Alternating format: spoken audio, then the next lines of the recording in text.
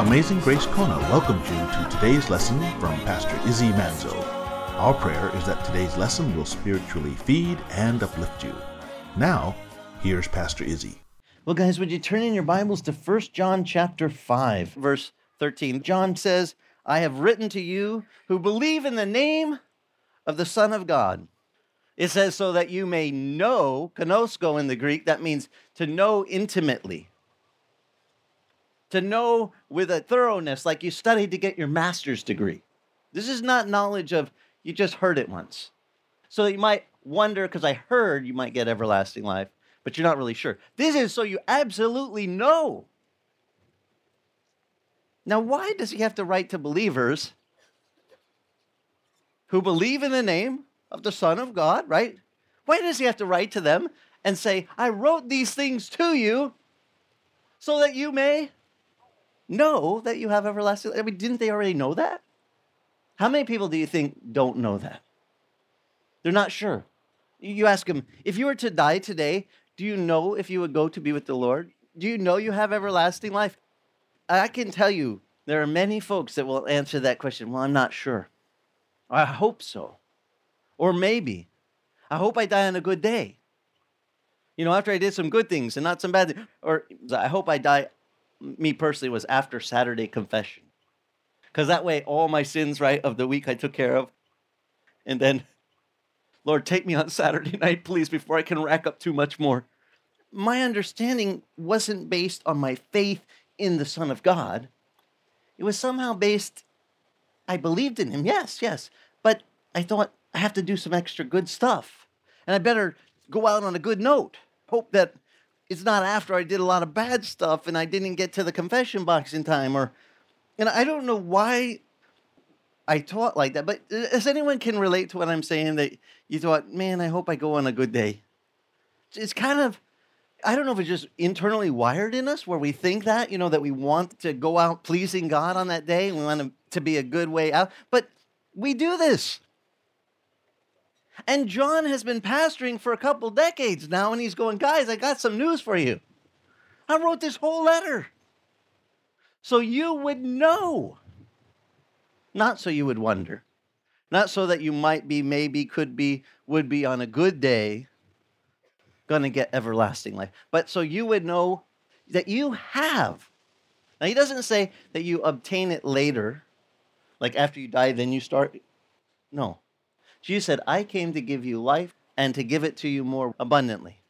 And that I've heard preached many different ways. Some guys say he came to give us life, that is everlasting life. And then the more abundant part, they say, is that portion of life that we still have down here until we see him. He makes that even more abundant living because we get to walk with him through the rest of this time we spend down here.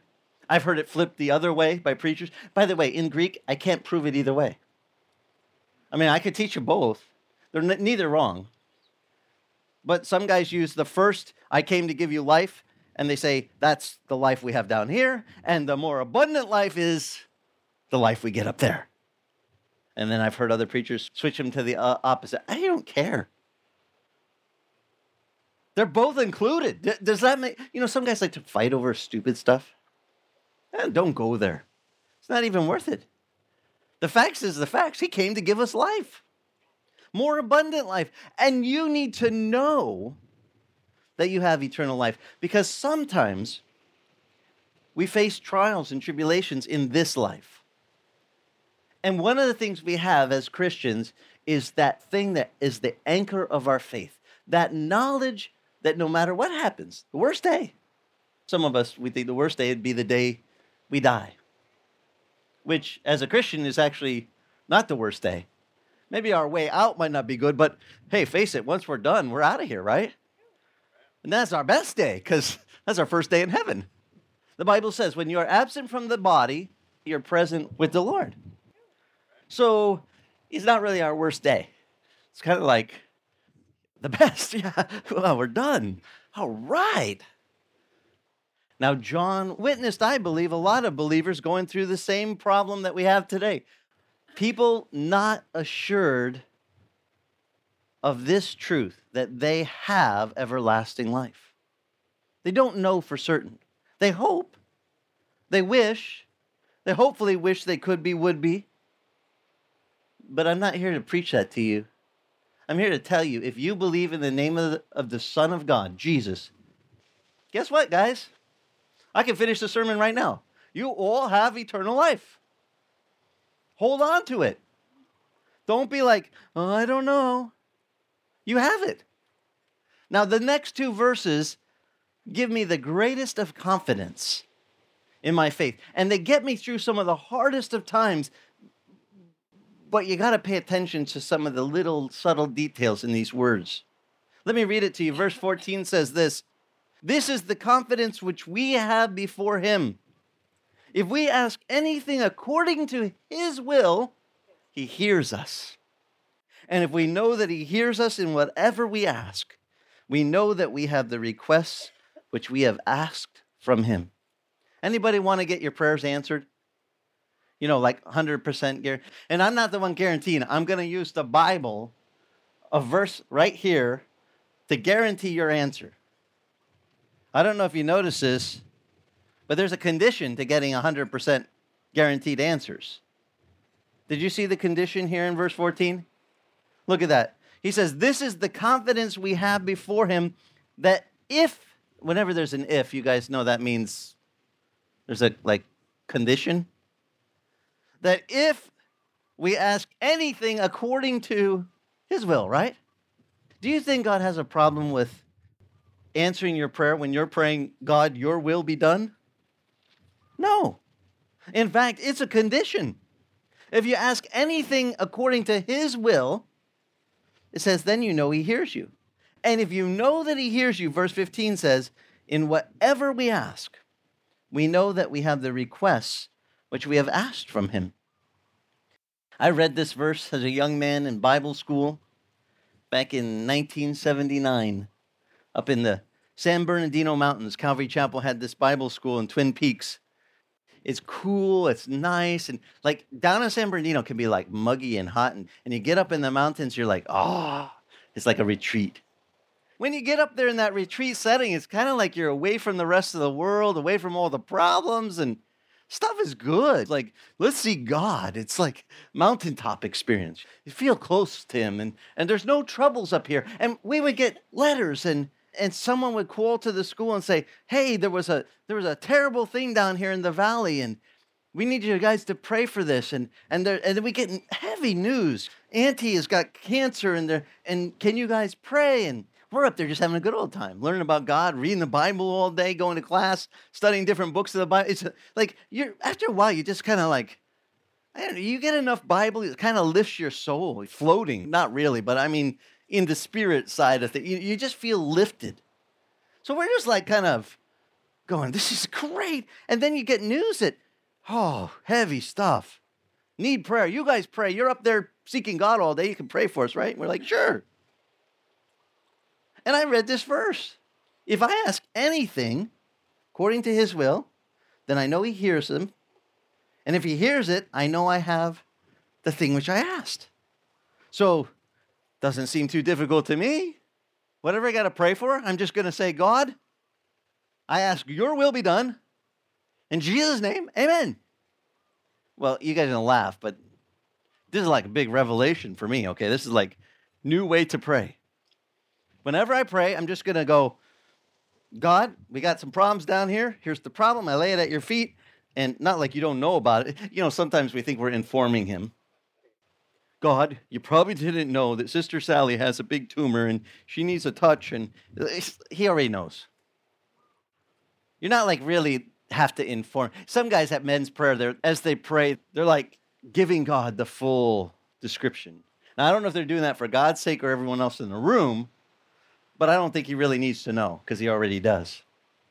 So when we pray, we just go to him. Say, Lord, here's her petition. Could you help Sister Sally? She needs your touch.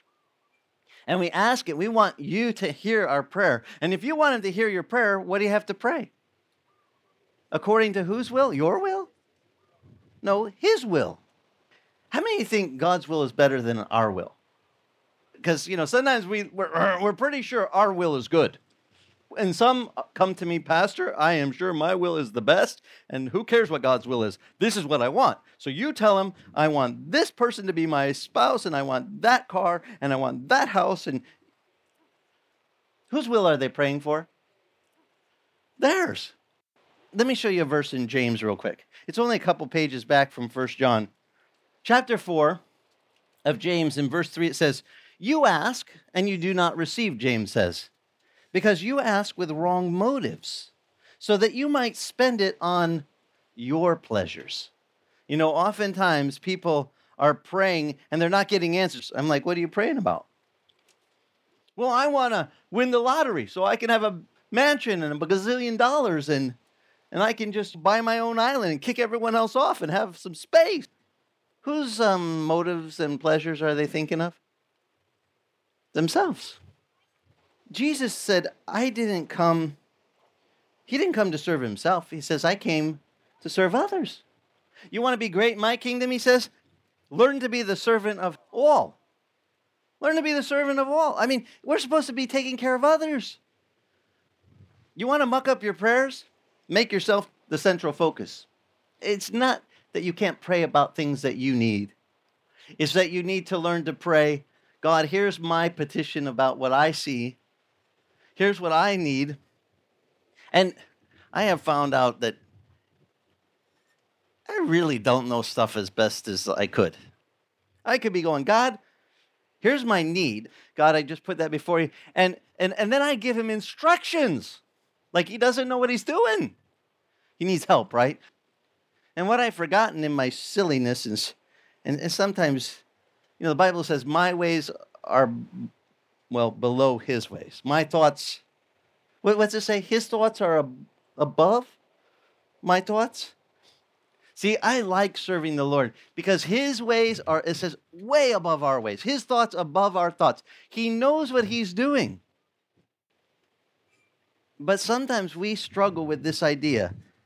God, I'm going to pray according to your will.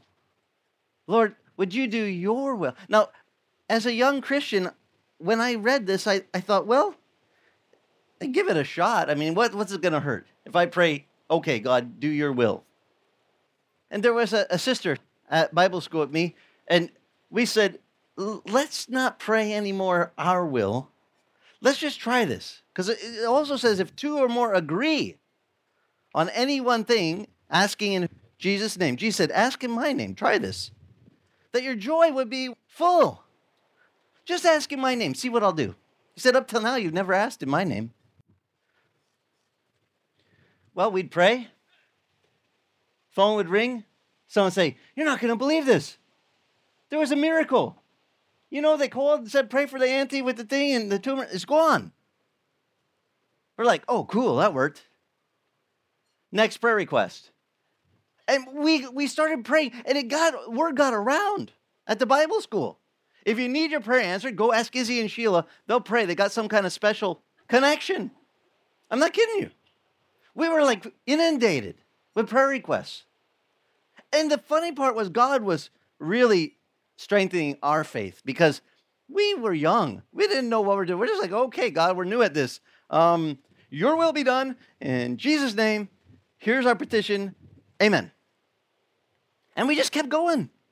And every time we prayed, you know how sometimes the Lord shows off just to kind of help boost your faith? He was showing off galore. I mean, every time we finish praying and all of a sudden we get a call. Prayer answered. One of the fellows comes and says, hey, I need you to pray. And he pointed over to one of the sisters at the Bible school across we were in the activity area, and he points over to this gal and he says, see her?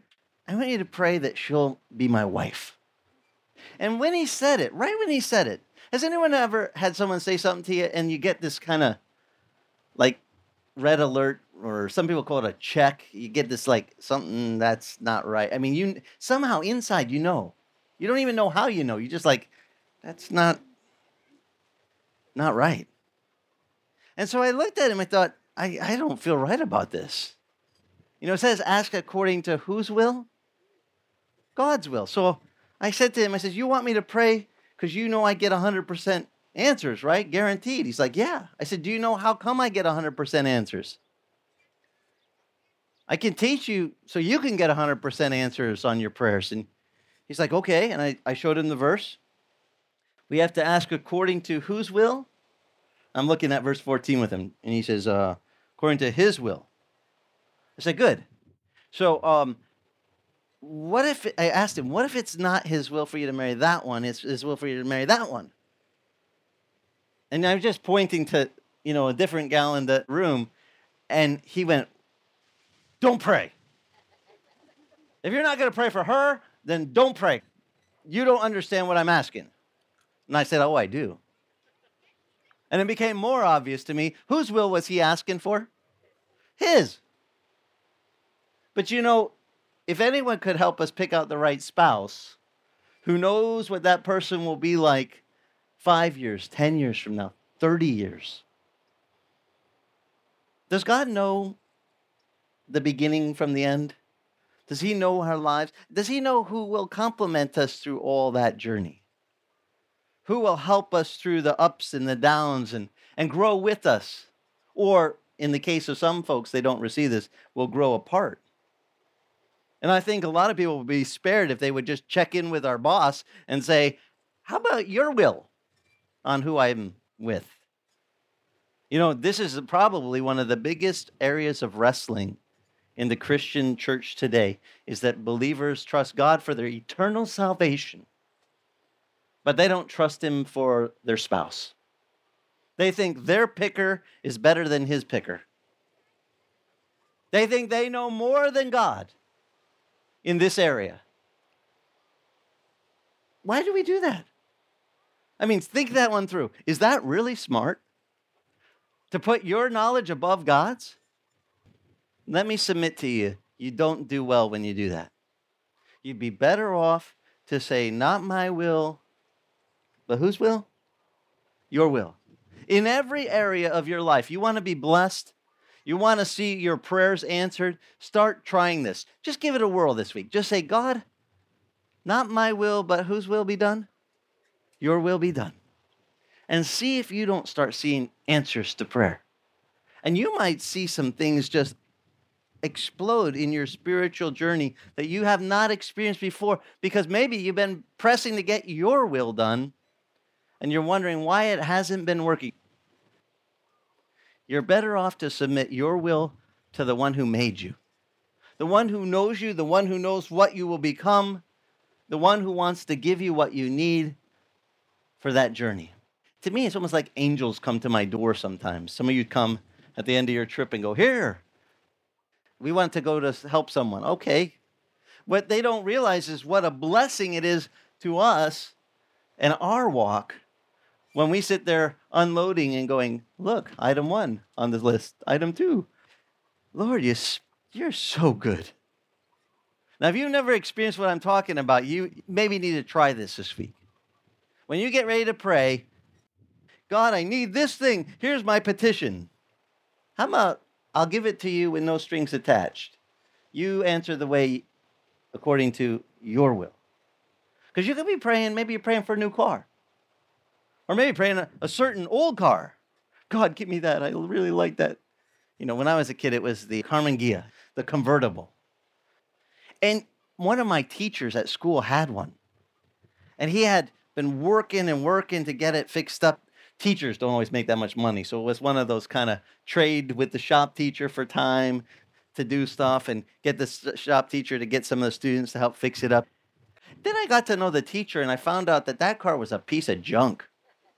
It overheated all the time. They're not water-cooled, the engines. They're air-cooled, and they don't get enough air to cool it. There's a lot of problems with them. But they don't tell you that on the outside, right? They don't say, written on the outside, this thing's a piece of junk. Lots of problems. Constant overheat, constant breaking down. No, they don't say that. It just looks good on the outside. And sometimes we make all of our decision-making, our understanding by looking at things, what I call on the outside. When we have a God who knows all what's under the hood. And he might be going, I really don't think that would work for you.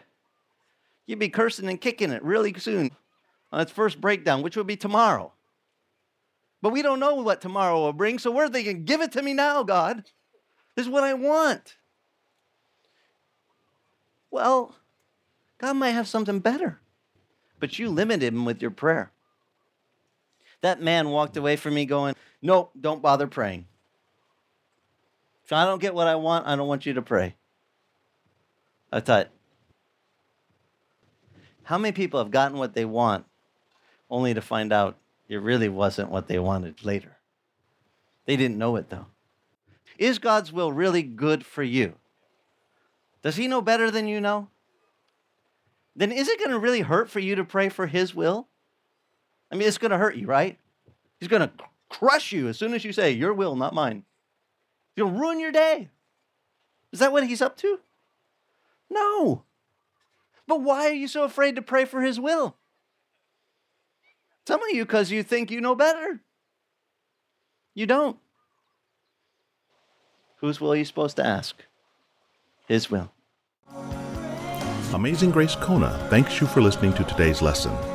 You can listen to today's lesson or any of the radio lessons on iTunes titled Celebrate the Lord.